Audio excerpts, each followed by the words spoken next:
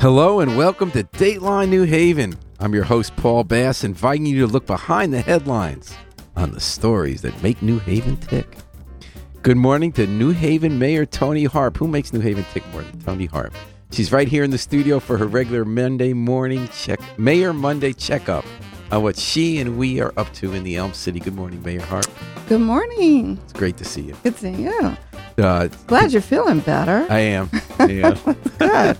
You can join the conversation by posting a question on our Facebook page. That's the New Haven Independent Facebook page. Or you can be like Bob and call in at 203-872-7ELM, 203-872-7356. Today's program is made possible in part thanks to support from Bertram Moses PC and from Gateway Community College in downtown New Haven. Thanks, Gateway. Thanks, Bertram. And thanks, Mayor Hart, for coming by. It's great to be here. Great way to start the week. And you are busy not only the weekend, but your week starts full steam Monday morning because they already had a meeting on Puerto Rico, didn't they? The Representative Rosa DeLauro was in City Hall this morning because she's been fighting for money to, boy, every day you read something new about Puerto Rico, it just blows your mind about since Hurricane Maria, that person, that company they gave millions and millions of dollars to ended up not giving food to anybody. Yeah, it's terrible. And so what's the latest with the working group or what she had? One of the things that she wanted to share was that the new budget that was passed has $89 million for $89 billion. I was going to say that didn't sound like much. Yeah. Especially when they give it to companies that don't end up giving food to anybody. I know. For, like the various hurricanes, and a large portion of that is going to Puerto Rico and the Virgin Islands. And so she was here to share a breakdown of all the resources that are going to be going into Puerto Rico and the Virgin Islands. And it sounds really good because there are programs that are really important besides just what they need, which is money to fix their electrical grid. So there is money to do that in the budget, but there's also money for Medicaid. And I believe that they're getting 100% reimbursement. Okay. Which is really good because they were getting the lowest reimbursement possible in Medicaid. They were just getting 45%. And we're a rich state and we get 50. And during the Obama administration, we were getting more because of the Affordable Care Act. And I believe we still might be up to about 90. That hasn't changed. And also Head Start. She was really excited about the fact that there would be Head Start dollars. There's more for food. In Puerto Rico or in Puerto Rico. And yeah, it's across the board, but specifically for those hit by the hurricanes and the storms. And you know what? The two reasons I guess this is such a big deal right now is that unlike with the big storms in Texas, for instance, and in the South, otherwise, we did not really clean up Puerto Rico. People were there still having no electricity in their hospitals, no medicine, right. and for months. And they were told they should have just stopped complaining and just taken care of stuff right away. And so I guess, and also the second reason, just more parochially, is we've had a lot of people move here. Do we have any updated numbers on how many people? The last numbers I heard were 200 who were families have moved to New Haven from Puerto Rico. Since and some of it, because some of the discussion was, some of them are actually going to be going back to Puerto Rico. Oh, that's interesting. And so there was some discussion about that. Some were supposed to go back around January 14th. Stuff was still devastated over and there. Stuff was still devastated, but FEMA stopped paying, and the state of Connecticut started paying. We got to thank Representative Candelaria for the work that he did to get the state to pick that up until February 14th. Wow. These people may have to go back on the 14th, and the real problem is that some of them received medical care while they were here. And there was an example given of a little girl that is on has an electric wheelchair. Her house has it has a blue tarp on the roof, and it has electricity, but it's generated, and it can't generate enough electricity in Puerto Rico. So they if they go back, her life is threatened. So one of the things that the group is trying to do, we know they meet every Monday here. Yeah, you've had a working group under Rick Fontana, emergency operations chief. Right. So all of the folks who are on that committee are trying to figure out, well, what do we do with the people who absolutely need to stay here for their health? The people, FEMA is allowing others to stay until March 20th, but not this group that was supposed to leave. Now, on why January would you have 14th. to go back? Aren't you free to stay wherever you want? Well, but you don't get the support service. Oh, I see. Your services get cut off. Right. A lot of people are. Because my sense was the majority of people are going to stay here. I thought it was a lot more than 200. I thought we had like 700 people here when you count all the family members and everything. Well, they might be, but they're not the ones that are staying in the motels. And I see. Those are people you have up in emergency housing. Yeah. Oh, wow. Okay. Yeah. Yeah, and the other reason is obviously, I know it's obvious to you, but maybe not to all our listeners, we're intricately connected to Puerto Rico as a community. Absolutely. I mean, you mentioned State Representative Candelario's family came from Puerto Rico. He lost a family member in the hurricane. Right. She died. And a lot of families just have some people here, some people there. So this was our hurricane, too. And, I mean, when you think about the islands in the Caribbean, probably every single island, even those that are not our protectorates, like Puerto Rico and the Virgin Islands, they probably have more people in the United States mainland who are Puerto Rican and or Dominican or whatever the island is, than there are actually on the island. And I remember seeing a statistic that there were more Amalfitanos, more greater New Haven people descended from the town of Amalfi, which is such a beautiful place in Italy, than there are people living there, just as there were more Jews living in New York than Israel. You know, it's just like the diaspora it's interesting. Bigger. It grows, and that's why there is an expectation. We talked about the Ansonia flood. What was that, 55? Yeah, 55, 54. And didn't Vanessa like Burns' family come from there? Right, and the Brookses really? family came. And that's how a lot of African-American families were relocated to New Haven. It became New Haven families. That's right, yeah. And did that hit mostly an African-American part of Ansonia? It must have, because... there aren't that many... Isn't that big a black population in Ansonia? Well, not anymore. Okay. They live in the lowlands. Was that right? Yeah. That's so interesting how these catastrophic weather events change demographics. Yes, absolutely. They change communities. That's so interesting. Another thing you've been scrambling to deal with, Mayor Harp, is the crisis at Community Action Agency, which is one of the largest anti-poverty agencies in New Haven. They give out emergency food to people, programs for seniors and kids, weatherization, meaning, get your house ready for the elements. So for a long time, we know they've been having some trouble with their, keeping their doors open. And then they suddenly closed with no notice last Friday. And without going into tons of detail, their bank took all the money out of their account. They owed another social service agency, the Agency on Aging, a lot of money. They had gone to court and got a warrant. They took to the bank and just had the money withdrawn. And when the bank saw that, they said, oh, boy, we have a line of credit with these people. That might not be secure either. So they took a whole close to $200,000 out of their bank. But stuff was brewing for a long time. You guys stepped in. I guess you fast-tracked $45,000 in cash from the city that was owed them for services. They do homeless services for you. They do the warming center. They help people coming out of prison for you guys. So is that going to keep the doors open today on a limited basis? We hope so, that it will keep it open on a limited basis. I've also been in touch with Commissioner Brimby, and they're working That's of the Department of Social Services. Right. One of the, and actually Rosa, who was here earlier today, is involved too, because we think that it's illegal to take federal funds away. Well, that was the second issue here. So the bank had a line of credit, but was based on deposits that were from the federal money that got under the state. I was told that they might not have submitted paperwork to the bank that said it was federal money. Oh, that's a possibility. Well, hopefully, it's such a critical agency that we've got to figure out a way to get them up and running. It's right in the middle of the winter. The work that they do to help pay for people's heat and electricity, all of this is critically important, as well as the work that they do for us on behalf of the homeless. So I'm really hoping that we can work something out. So when we talk about limited basis, when I spoke to Amos Smith, who runs the agency on Friday, he described it as being partially open so that people who need emergency fuel, heat in the winter, can get it. Right. That's what the state was worried about too. They talked about having people come down from other offices, other community action agencies, offices from other cities to help do that.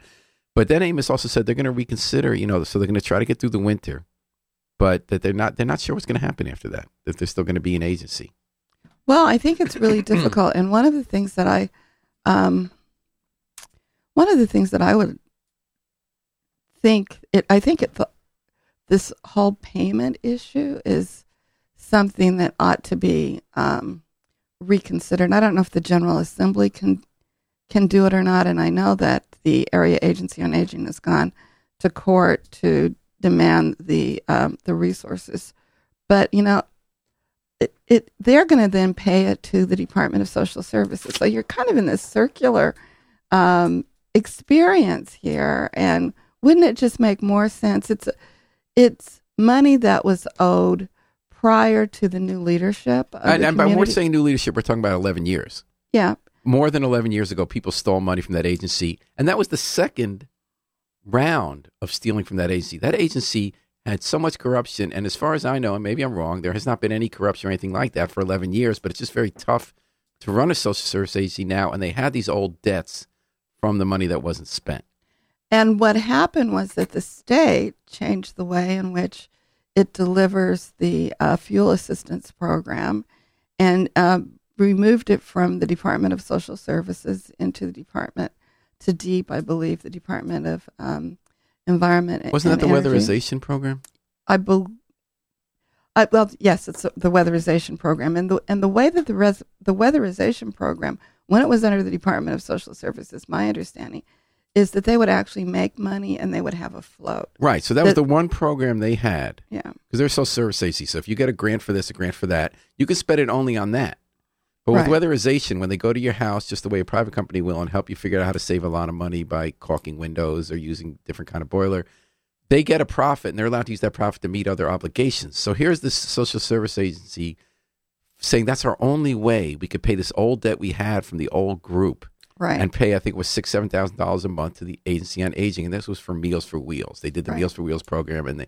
And as you pointed out, just to explain a little more for our listeners, so Community Action Agency owed this other agency money for the Meals on Wheels from 12 or 13 years ago when the money wasn't spent that it was supposed to. They have to pay it back. There was a court order. You pay a certain amount a month. The only way they could pay that back was through the profits they get from the weatherization program, which unfortunately then can't get used for other things for the agency. And now the weatherization program's changed so that they couldn't make a profit anymore because the state has its own budget process. Right. And one thing you were talking about, so I spoke to the head of the Agency on Aging, Ted Sir, and he said, look, we're the middleman. We would love to say you don't owe us the money, but we owe it then, as you said, to the State Department of Social Services. So it's up to them to say we forgive the debt, and they won't do that. I think the Department of Social Services might have some concerns about whether Community Action Agency is being run as well as they'd like or something. I'm not sure. I don't think they do. No? I think that they have confidence in the agency. Okay. So why aren't they forgiving a debt that was from 12 years ago? I don't know if it has something to do with the federal rules. Oh, okay. And or not. I don't know. But like the state could have paid the debt when the state had money. I don't know. Now they'll probably and say. That's what it gets me. So we talked about the weeds here. Yeah. What's being done locally. And I agree with Amos Smith about this, who runs the AC. This is really an example of what's happening with the squeeze on the poor. Yep. So as the federal and state governments cut money for the poor, programs like Community Action Agency, just like cities like the one you run, don't have as much money to do what they were doing before. And a really subtle part of this is the checks get paid later. So you're hiring a whole bunch of people. He's got, I think, 50, 60 people, part and full time. That's not an exact number. It's a ballpark. And he's got to pay them, so they go do work. But you're not going to get your check from the government from 30 or 40 days. But now it's longer because the state government has had these huge deficits, these budget crises. They didn't have a budget for a bunch of months. Right. And they didn't get any money at all. So I think that is the larger picture. I think this is how the difficulty rolls downhill, just to be polite for FCC rules. How to say that. And the other thing that, and I don't know all of that community action agencies across the state took over, but there were a number of programs that were run by state employees that were then moved into to community action agencies. Oh. And those programs too now are threatened. So, I remember when we were debating this and saying, well, no, you move it into a not-for-profit agency. What if they don't receive the funding? What if there are problems? We were assured this would never happen. And so here we are. But they won't see this is magic bullet, like we'll just cut state costs by sending it over to a not-for-profit. Beginning with, that just means to try and not have unions, so you're paying them less, so that's one way to cut the cost. Second of all, you're paying so much less, you might not get people who are skilled. The programs won't be run as well necessarily. I'm sure maybe they are here. And third of all, you're right. It doesn't become something that is protected the same way by a union contract. They could just cut it the next year. They can cut it, and maybe they just cut a little bit, and it's a death by 1,000 cuts. Or, as happened with this particular one, we weren't willing to do what was just most logical, to pay the debt. I mean, when you think about the dollars that we've given to companies who have never pay us back, and we're talking, we're not talking a lot of money here. It's not like we're going to lose $10 million on this particular deal. And there was, from what I gather, a misunderstanding about how to reimburse for the program. And so it was over-reimbursed, as I remember. It's a little foggy, but the state could have said early on that this was problematic, but they let it go on for years. All right, and then they got to clean up the mess, which can cost a lot of money, too. We're going to say hello to Bob in a second, but first to remind you that you're listening to Mayor Monday with WNHH 103.5 FM, your home for community radio, live streamed at newhavenindependent.org. Bob, say hello to Bob in a second, but first to remind you that you're listening to Mayor Monday. There. You hear it? WNHH. Bob, how you doing? You're home for community radio. Okay, Paul. Hello, Mayor. How are you today? Hey, Bob. How are you? Okay. I wanted to jump in on your conversation about the community action Bob, how you doing? Is it the city now that gives them some money so they can open their doors temporarily, and what happens after that? Sure. For now, at least for this next week, yes, because they are one of our contractors, and we were able to fast track some money to them for them to partially open. For now, at least for this next week, yes, because they are one of our contractors, and we were able to fast track some money. Did you have another question? Did you have another? Great. Did you have another question for the mayor there? She said yes. They fast tracked the money. In my discussions, Bob, with the commissioner, they're concerned. They know that they need to have an operation down here. And so they are thinking about what it is they can do to sort of put a Band-Aid on this particular problem and at least get the services out to the people who need the services. Because as I said earlier, a lot of the services that might have been done by the state previously, a lot of the weatherization services, the energy assistance services, and other related services are being provided by our community action agencies. And people who live here in this region still need those services. And the commissioners that's a point. Yep. Very aware of this, and so they've been trying to figure out, well, how do we keep things going? And what I've said to them is, to the degree that we can be helpful, let us know, and we'll do whatever we can. But as you know, like everyone else in this particular time and space, we too are suffering from difficult financial times. So, Mayor Harp, have you asked them to forgive that debt? I spoke to Commissioner Brimby, I think on Friday, and I said, it seems like the most reasonable thing is to forgive the debt. Then he went on to tell me about this legal situation that they're in now, and he thought that was an impediment. So we didn't get very far in that conversation. So, Bob, did you have any other questions for Mayor Harp? Yeah, I did. It's regarding the standardized test results that recently came out, and I was reading that some schools are doing better than others, and what can we do more, Mayor, about that? Well, I think that one of the things we spent most of the past year focused on getting a new superintendent, and so we have a new superintendent who's coming in March, and my hope is that the board will focus on teaching and learning and try to provide the supports that are necessary for those schools that are not thriving to do better, and for us to look at. when I looked at the article and I saw the reading and the math scores, as I've always said, those are core skills that you're going to need no matter what, no matter whether you go to college, no matter whether you get some sort of trade, you're going to need those skills.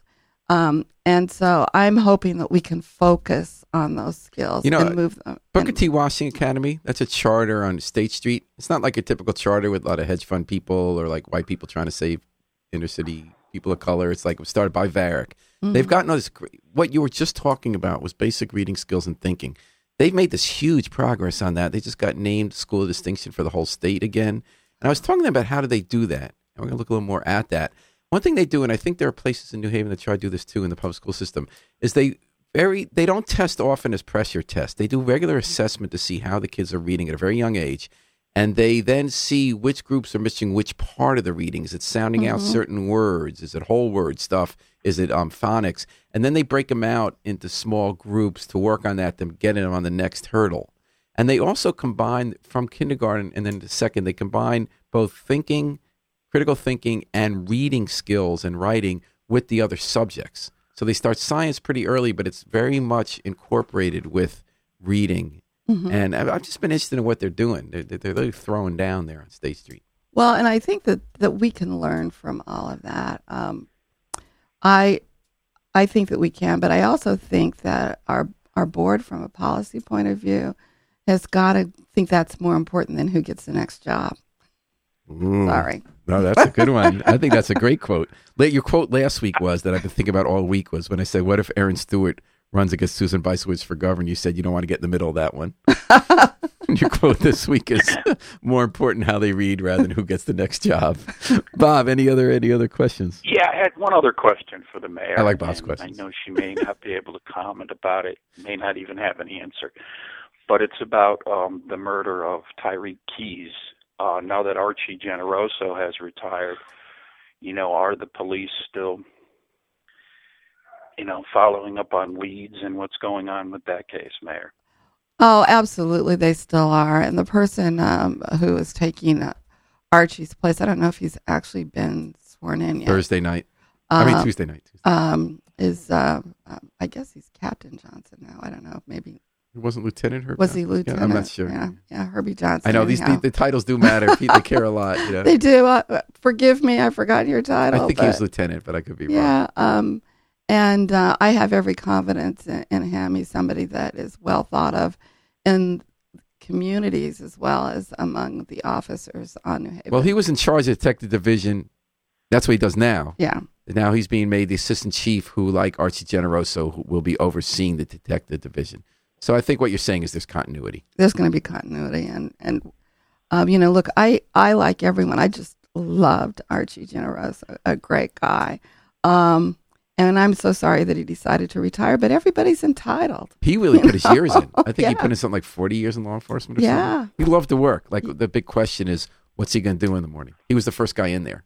I know. He just loved the work. He loved doing police work. He loved being with the cops. They brought him out of retirement once, and he was there another year. I wonder if he's going to go to one of our.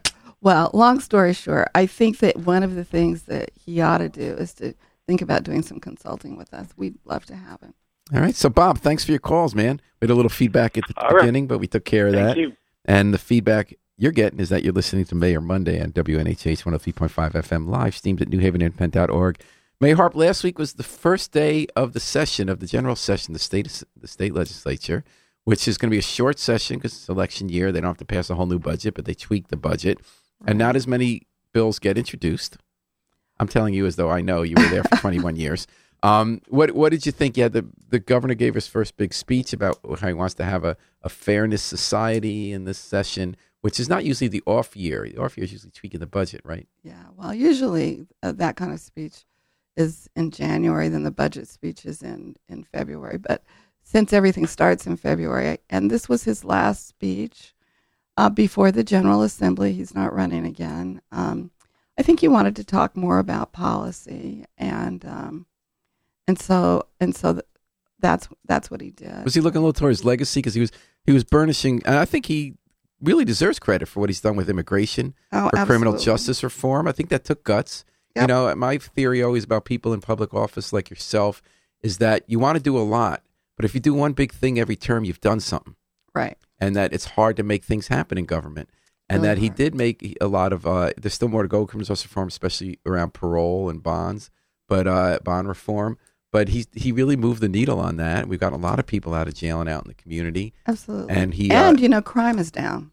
crime is down, and and I think with immigration, he's taken a strong stand. Do you think he was looking to say, "Here's my legacy," or do you think he's saying what he's going to do next on the national stage? I think he might have been saying a little of both, but definitely, here's my legacy. I'm proud of it, and it wouldn't have happened without my leadership. And he's right. So you were the only Democrat I saw who expressed any reservations about the speech. I know. I got in trouble. I was wondering, did you? So what you said, I thought you had a good point. He's talking about fairness about this, fairness about that. The real fairness issue on the table this short session, the one that we're going to live and die by, is aid the cities to cut back at a time where obviously there's a budget crisis, but at which, unlike New Haven, some other cities are on the brink. What was the reaction? Honestly, you know, what was the reaction to that statement? You said well, you know, I don't think the administration was happy with me. So I got some feedback letting me know that. Long story short, you know, it was his moment, and perhaps I shouldn't have been so quick to sort of look at our urban areas and say. But if you don't, who's gonna? Well, I guess no one else You're would not have, because I was governor. the only one who Well, you're not running for governor. The mayor of the other two major cities is running for governor, and even though he's an unpopular governor, it's not a smart idea to get in his crosshairs. You like him, and you two have had a good relationship. I do like him. Isn't it important for the person who has that relationship, as opposed to the one who just takes shots at him and is looking for mileage, to say, let's not leave? How could you not have said, where were cities in this whole conversation? Well, one of the things that I had hoped, because it's never been the governor, and as I have explained, it's never been the governor who's misunderstood the role of cities in Connecticut. It's always been the legislature.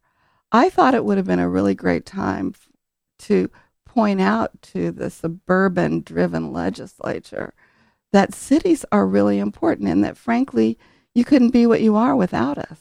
Right, and we're starting to hear that from the candidates on the trail. And I perhaps could have said it some other time, but at any rate, it's really true. You know, like you have this sense that some of the legislative leaders who are not from cities, and not the ones that are the elected leaders, but on some of these committees that make decisions, or are part of the 3 or 4 that are more conservative in the Senate. In the Democratic Party. In the Democratic Party. Resent the fact that our cities are small and need state help. And they feel like their little towns are in competition with us. Absolutely not. I mean, the truth of the matter is, if we didn't provide everything that we provide for the workers who work here in New Haven, who happen to live in other places, then it would not be the kind of place that would be growing the way that it is in terms of... And we're going to the hospital, or if they go to Culture Life or whatever, and they tell us we can't tax 54% of our property. That's a state rule. That's the state rule. And they haven't fully funded their promise of 70% of payments of lieu in taxes. They haven't, and whatever it is that we get, you know, in all honesty, many members of the General Assembly are very resentful of. It's a real, you know, and I experienced it firsthand. And so I think that it's a mistake. You know, I know that in the newspaper today they were saying, oh, it's the union workers that are creating the problems. No, the problem of our state is that we think we can have 169 towns, only 4 or 5 of which are of any size, and have the kind of economy that will attract the kind of businesses and workers that we have today. And if we don't think of ourselves, and, you know, I've said this 1,000 times, as more of a county and the state taking on responsibility for some of these costs that need to be handled across broader areas, then you're forcing cities to do it. You're forcing us to act like counties, and we don't have the resources. We can't do it. I can't do it with 54% of our property tax being off the rolls. I absolutely can't do it. Hartford can't do it. It's our state capital. Waterbury can't do it. Their mill rate is even higher than ours. Stanford struggles. Norwalk struggles with the education system. Listen, it's troubling, but then you go to the General Assembly that is suburban dominated, and they have to deliver for the district that they represent, and really forget about the fact that when they do that at the expense of the state, it harms us all. All right. Well, Peanut Gallery says if you hadn't said it last week, there was no point in saying it because that's when it was heard. Okay. And you've been scurrying the stuff at home too. There was a meeting was it Wednesday or Tuesday in the Ninth Square, where there's just concerns about what's happening in that district. Ninth Square is one of our great success stories. Right. When you were in Alder, actually, back when they called it Alderwomen and Aldermen, Mm-hmm. you worked on a deal to create the Ninth Square, right? Which is one of our original 9 when we were the first planned city in the 1600s. One of the first squares was the 1600s or 1700s. One of the first squares outside, off the green. So the Ninth Square is of Chapel Street, below Chapel Street, between State, MLK Boulevard, and Church. And it was a historic district that was a ghost town and run down. Mm-hmm. And there was a developer came in with a lot of city help that created into this great district where you have mixed income where it works. You have wealthy people and people on public assistance in the same buildings. And you have great nightlife. And it's just a great place to live and hang out. And now, 20 years later, the company that has been running most of the apartments, over 500 of them, has a lot of debt. It can't pay the millions need to upgrade the apartments. The place is being sold. We've had a few setbacks. We had a big plan you inherited on the old Coliseum site, which is now just years later not happening. Mm-hmm. You have some businesses that have closed up. You have some empty storefronts. It's kind of a cyclical thing, I think. And then at Art Space, which is one of the anchors there, one of the galleries, great place, one of the people got harassed by I guess there are a lot of people there with opioid addiction from all over the state who catch buses in that district for the connections to go to the methadone clinics, who came in and harassed one of the people there. And they had a meeting about what's going to happen to try to get the Ninth Square back on track. Any thoughts? Well, I think that one of the things that we're working on, not the city per se, although we do have an opinion, is the selling of the Ninth Square. So, meaning the 500 and some like 540 apartments in several of the major buildings. And so it's CHFA, that is Connecticut Housing Finance Administration. Right, that has an RFP out, and a number of developers have bid upon to be selected to take over that property. So who's in the bidding?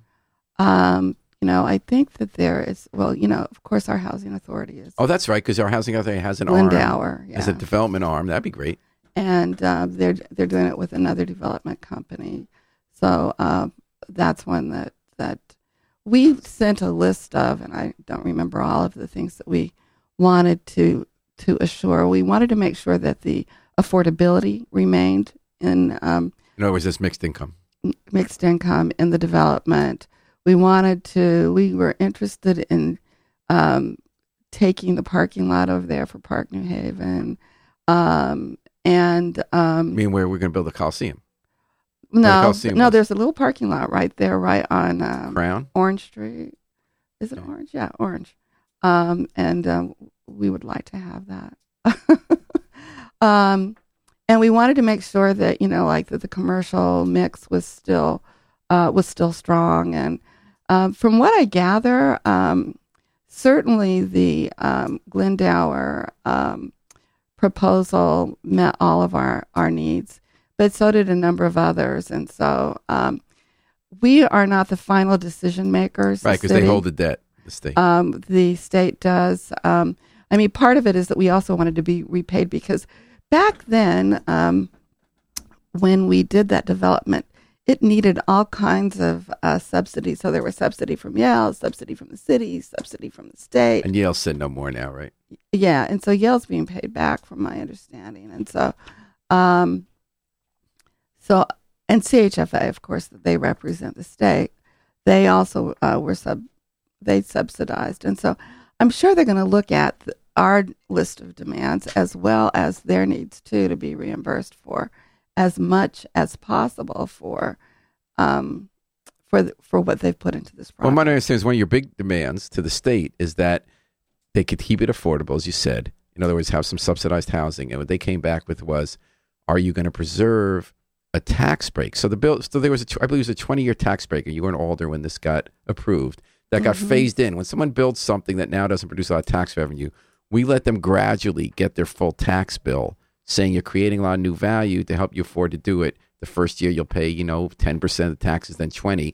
And I believe you have told the state, from my understanding, from your development administration and from CHFA, that you will let the new owner have that tax break again to keep it affordable. Yeah, I think for us, keeping it affordable is really... With that. Taisha Walker, the president, says she agreed with that. I think keeping it affordable is the most important thing that we can do. Right. So because honestly, it probably could be a project, given the kind of apartments that we're seeing built downtown, that could become fully unsubsidized. So you're talking about gentrification vampires? Yeah. Okay. But so we're trying to guard against that. Yeah. Okay. So what do you use against? Is it garlic? What keeps vampires away? So your tax break will be the garlic. Right. There was also Read Aloud Day last week. Right. So leading up to Read Aloud Day, the world does this. There are cities around the world, and New Haven does it big. We do all these events at every school. Right. And leading up to it, so grown-ups come in and read to the kids. They have guests, or sometimes it's like the Hill House basketball team last year came in and read to the younger kids. And leading up to it, they have a reading challenge in each school, the K-8 schools. And they read 95,852 books were read in the couple of months before Read Aloud Day. Any thoughts on the day? Because you've talked about making New Haven the city that reads. Right. Oh, it was great. I went over to Morrill Sheridan. Okay. And I got to read to the class who read the most books in that particular time. And they earned to sit down with the mayor. They got to hear me read. But what was really great about it was all of the kids in the lower grades came out with, they'd done some pictures, I guess, of books that they'd read, and they made a victory line on each side with kids, and the class that won, it got to run through the victory line while all of the kids cheered them on. It was so much fun. That sounds great. And what did you read? I've forgotten. Don't ask me, but it was a great book. I love reading to little kids. I know, they're so much fun. And so another thing, let's see what else is going on last week was skate. Oh, there's another great thing that's been happening is every time our reporters go to cover these events every few months, they get this buzz about how great government and community can work together. In Edgewood Park, there's a skate park, which is sort of where people on somewhat the margins of society hang out, right, and do the whole skateboard culture. That's a little bit of an old trope, but that's been going on for 20 years. The place got run down. The city didn't cost a lot. They put around $70,000 aside this year. There's going to be a second pot to make it a nice park again. And the city planner spent all these months hanging out with the kids and some of the older people who are skateboard freaks. And they helped design that place. Yeah. And they really liked the design that came up with it. And last week, they brought back the final approved one. And that's what always gets my reporters when they go there, when they see these kind of alternative kids there with these kind of grown-ups in their suits, and Becky Bombera runs the Parks Department, all pouring over these charts and diagrams and saying how they like it to work. They gave the suggestions. And last week, what they talked about is they okayed the final one. They're going to, when the weather warms up, they're going to build it. And they're going to work with the kids. They enlisted the young people to go out and pick the weeds. And not just the weeds. What was it? I guess the weeds. They're going to do a heavy weed removal so they can actually build it and also protect the riverbed and everything over there. Well, isn't that great, though? Then that makes them feel a real sense of ownership. Not only do they get to design it, but they get to help prepare it for being built. Yeah. And I just love how, we always hear about how there's fights because people have strong opinions, which we like. It's democracy. Yeah. You just have to have your armor on every week when you're in it. But, but it does make things better when everybody does work together. And I do feel like when you combine management teams and neighbor groups and something like this, that we do have a certain level of democracy. We don't have a lot of it in contested elections. Every few years, you had one this year. You didn't have one the one before. John Stefford had about every 8 or 9 years, every 8 or 10 years, you had a contested election. He would argue that that's when the people were ready to talk about a big issue. But we do have it at a grassroots way when we discuss development, what we build, and the policy. I don't know what you think. I think it's pretty alive here. It's not just that. I mean, it's almost every single little thing. then our management teams and other groups, they have an opinion. And, the really great thing about New Haven is people pay attention. Yeah, and often it makes it better, even though it takes a little longer. Yeah, and I think it's worth it. And what they say about people is the degree to which you're socially engaged, then that just gives you a better life. You live longer. I mean, it's a more pleasant community. And it makes the city better. Like, Doug Ray, our mutual friend who's a political science at Yale scientist, he calls it civic density. It's a wonky term, but it's like, basically to me, civic density is the deltas. It's like if you have sororities, fraternities, bowling leagues, churches and mosques and management teams and synagogues, just where people get out of their house and do stuff and care. Right. So partly it's just fun, and that's important too. Mm-hmm. People just go out and have fun together, or like fraternities and sororities, they go out and they help the community, do service. Right. Or they go to management teams and bitch. It's like, I just think that's civic density. And they say that's what makes a community stronger. People feel a stake in it. Right. They care about it, and then they take better care of it, and the decisions are better. No, absolutely. So that makes me think. So, like, for instance, this is proposal Q River, Quinnipiac River, that we wrote about on Friday, which is very interesting. Juan Salas Romero, he's one of the best builders in town, I think, because he doesn't do the upscale, he doesn't do the public housing, he does the middle. Mm-hmm. And he did it, by the old, he fixed up by the old Cardinals Club, and he's all over town. He's got hundreds of units.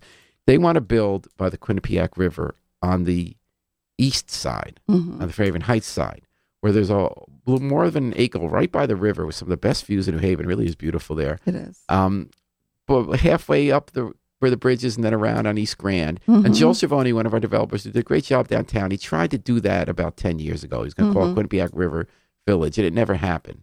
So Juan Salas Romero and Noel Petra, they have NHR Properties. They have a plan now to make a whole development there right by the river.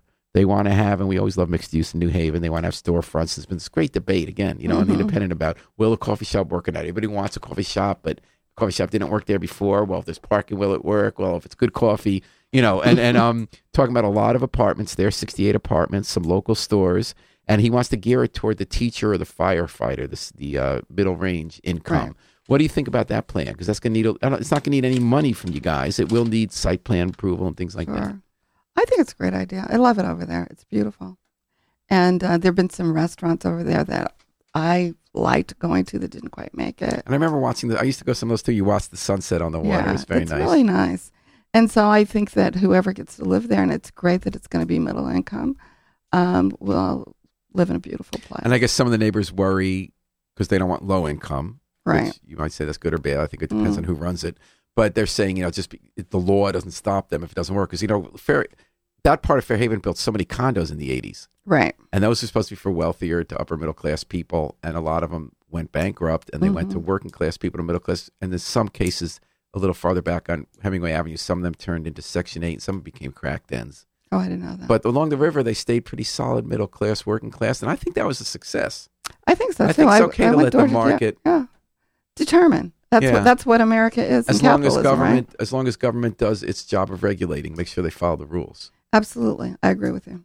All right. Well, I think we should remind them to listen to Mayor Monday in the final moments here. Tom has a question. How can the city work with local... Oh, we just talked about this, about Nice Square. Work with local business owners to help keep the Nice Square vibrant, affordable, accessible, safe. You talked about having a good input on the core apartments, 535, whatever it is, who buys them next. Any other thoughts? Well, I think that one of the things that we've got to be helpful to whoever owns those buildings to make sure that the retail is there. Because I think that was one of the concerns that I heard from some of the people over there, that a number of the retail establishments had moved out. And so I think that once it's purchased, and I think working with Town Green, working with our development office, we can certainly help make sure that we reinstitute some of the retail that is there. It's still very vibrant, though. And there still is retail. There's Fornarelli's, there's Be Natural, there's Art Space, there's Scapo, there's Cafe 9, there's Firehouse 12. But there only 3 places left. But people are getting nervous, and they don't know. There are cycles. Yeah, they don't know what's happening. So I understand that. And they talk about a block watch forming. Your Lieutenant O'Neill, who's the district manager, said he'd do that. You talked last week about looking at changing where bus connections are made for people going to methadone clinics, where it actually would help them too. When I talked more after the show to your transportation guy, Doug Housley, and he said there are people coming in from the Eastern Shoreline who go to Route 80 at Walmart that it sometimes makes sense where they're going to go next to go there instead of all the way downtown and somewhere else. Mm-hmm. So that could work. Another question here, there's a new movie Gorman Bashar is working on about the history of New Haven of Beats, pizza. Oh, yeah, that sounds What's exciting. your favorite? He says modern Sally's or Pepe's. People have a lot of others, too. There are. I always say it's Ernie's. You got to try Ernie's now. I know it's I like Ernie's, but do you really think it's as good as the Brick Oven? I don't even know if I know the Brick Oven. No, meaning like the Brick Oven pizza on Wooster Square or Modern or I actually Bar. like it better. Because it has kind of an interesting little crunch. It is good, Ernie's. People really swear by Ernie's. It's been I don't 3 know. generations I do. of that family. And honestly, and the other thing that they do is that they do some local kinds of things. So like when local tomatoes are ripe, they do tomato and basil that only they do. It is so good. That sounds really good. Oh, it's good. So, vegans like me, we're all happy about Delania because they have all this vegan pizza. Oh, okay. That's quite good, and they do Brick Oven. But yes, that was a good question. And the other question you had was, do you think MGM really wants to build a casino in Bridgeport, or is this just gamesmanship to protect their investment in Springfield? Let me explain that to the listener. So New Haven and Bridgeport, you and the unions and the elected officials in both towns have come out big to try to support a plan by MGM to build a casino in Bridgeport. And what that'll involve in this session of legislature is to pass a bill that basically undoes an agreement with an Indian tribe, a Native American tribe, to build a casino in East Windsor, and that make it a competition so that Bridgeport has a chance to compete. The argument against is that undoes a long-standing, I think, 20-year-old agreement we have with Native American tribes. We lose $200 million a year in revenue we get from the slot machines there. The Bridgeport people are claiming it'll bring $1 billion a year, which may or may not be true if they get going, because look at the New York market. And some people have said, is MGM just using its money to try to get politicians and labor to claim they want to have a bill to get a competitive casino, but they don't really want to build in Bridgeport? What they really want to do, according to this theory, is to stop the tribes from building East Windsor so that casino does not compete with the casino MGM is building in Springfield, Mass, right over the line. Do you think you're being used? The basic question is, do you think you're being used? Well, I don't know. I mean, it's one of those kind of things where, the proof is in the pudding, like either we are or we aren't. But the what we do know is that the Indian gaming revenue from, our current tribes is going down. It's less than half of what it was at its height, and that it will continue to go down. Even probably with this new casino there in Springfield. Because I asked that question too. I mean, I did ask the people from MGM, and they said that their strategy is to have multiple resort type casinos within range. They think that the market for Springfield and the market for Bridgeport this is what they said, would be very different. I think they're right. I mean, you're talking about New York when you're talking about Bridgeport, right? Yeah, and that's basically what they said. They're going after the New York market. They think that the Springfield market would be, that area maybe, and Boston's getting its own, so it wouldn't even be Boston, but it would be that area, and that people who are from New York are not going to drive all the way up to Springfield to go to a Springfield casino. They think that if they have it there, they'll get, and I forgot about the fact that they have a way to go to Long Island from Bridgeport, but they're going to get that as well as New York traffic, and that's their strategy. They reminded me that they have 9 casinos in Las Vegas, and there are many more. So they there. believe in a cluster. They believe in a cluster strategy. That's what they said, and we would get the training facility here in. Right, I know that's been the big promise here, is that we'll get to train people for jobs to go work at the Bridgeport Casino. Right, and so I couldn't say no to that. Yeah. All right, you can say no to that. Well, can you say no to the new Delaney's proposal? They want to build on the vacant lot on Central Avenue in Whaley.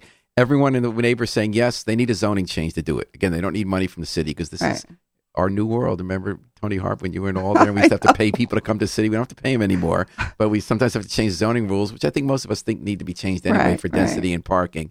So what the neighbors said is, yes, we want this so bad, we'll let this developer get our support for zoning change to build a new, and I like that it has a lot of apartments. Right. Over the rebuilt Delaney's that perished in the fire 4 years ago. Mm-hmm. But everyone hates that design. They love the one for East Grand Avenue and the Heights. Everyone just hates this design. I don't really have opinions on design the same way. You studied design. Did you have thoughts on this? Well, I mean, I can understand why they don't particularly like it. It doesn't really go with the Looks neighborhood. like suburban strip mall. Yeah. It's basically developer area as well. That's what he's done up in the Hartford area and stuff. That's kind of suburban strip mall. And hopefully he'll pay some attention to that and try to make it look a little bit more like the community. But, think about Westville. It's a really old commercial area if you think about it. And it's so unique. And so I don't blame them for being a little unhappy with that. It would look like it was just sort of plopped there. And maybe there's a way to have it look a little bit more like the surrounding. But we didn't bring up the most fun part of your week last week. What was that? Cast Iron Heaven.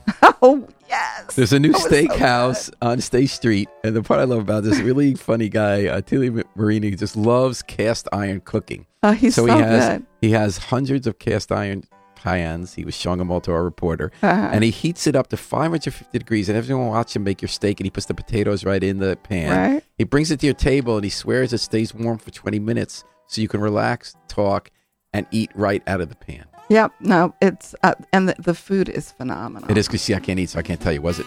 Oh, it was wonderful. Absolutely. So you had some steak.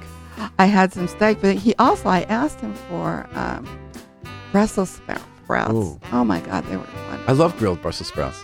Yeah, they were good. Well, did everything in that cast iron skillet. It was phenomenal. So you take a lot of abuse being mayor, but you also go to eat the first steak out of the pan. Yeah. So it has its rewards. It does.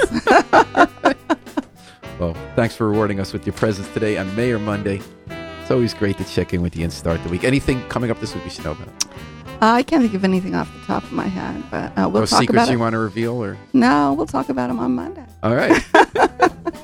Well, thank you so much, and thank you for joining us on Mayor Monday. Thanks to Birch & Moses PC and Gateway Community College for providing financial support for today's show.